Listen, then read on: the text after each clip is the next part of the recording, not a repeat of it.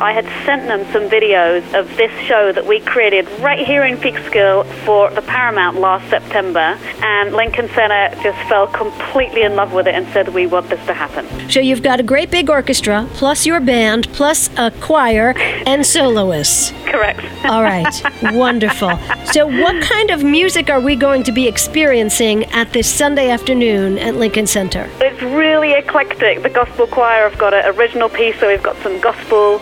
The music that I have written is a mixture of Irish folk, reggae, there's some jazz, pop, rock influence in there. We've got some incredible all-time favorite rock songs that we've arranged for our orchestra and choir. We have even a reggae version of Vivaldi. Of Vivaldi? Yeah. So you go on a journey around the world, and we have even a story that takes everybody on this journey. It's an incredible lot of fun, and it'll be an uplifting, extraordinary experience. I know you started out as a child at Prince Albert Hall in London. So what does Lincoln Center mean to you? Yes, I was so lucky to play a Bach concerto in the Royal Albert Hall when I was 14. But this is a show that I've really created, and kind of mixture of having the students involved, having the choir, like all my best friends in the whole world, all on stage together. It's like my family. I can't say how amazing it's going to be and how lucky I feel. Daisy Jopling seems to do things just one way: big, colorful, and happy.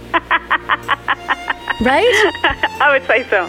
So you've got a CD out of original tunes. You've got this wonderful day at Lincoln Center, Alice Tully Hall, and you also have a foundation. Tell us about that. The foundation provides all the sponsorship for these programs to happen, because in this case, the students have a whole month of working with their mentor. So we pay these incredible professional musicians to work for a month with students, which totally changes their lives. And we sponsor music educational programs. And we're going to be giving 200 tickets to students to come to this show for free who would never get that opportunity. And we're choosing students who are already interested in music, and this will change their lives as well. That's what we're all about.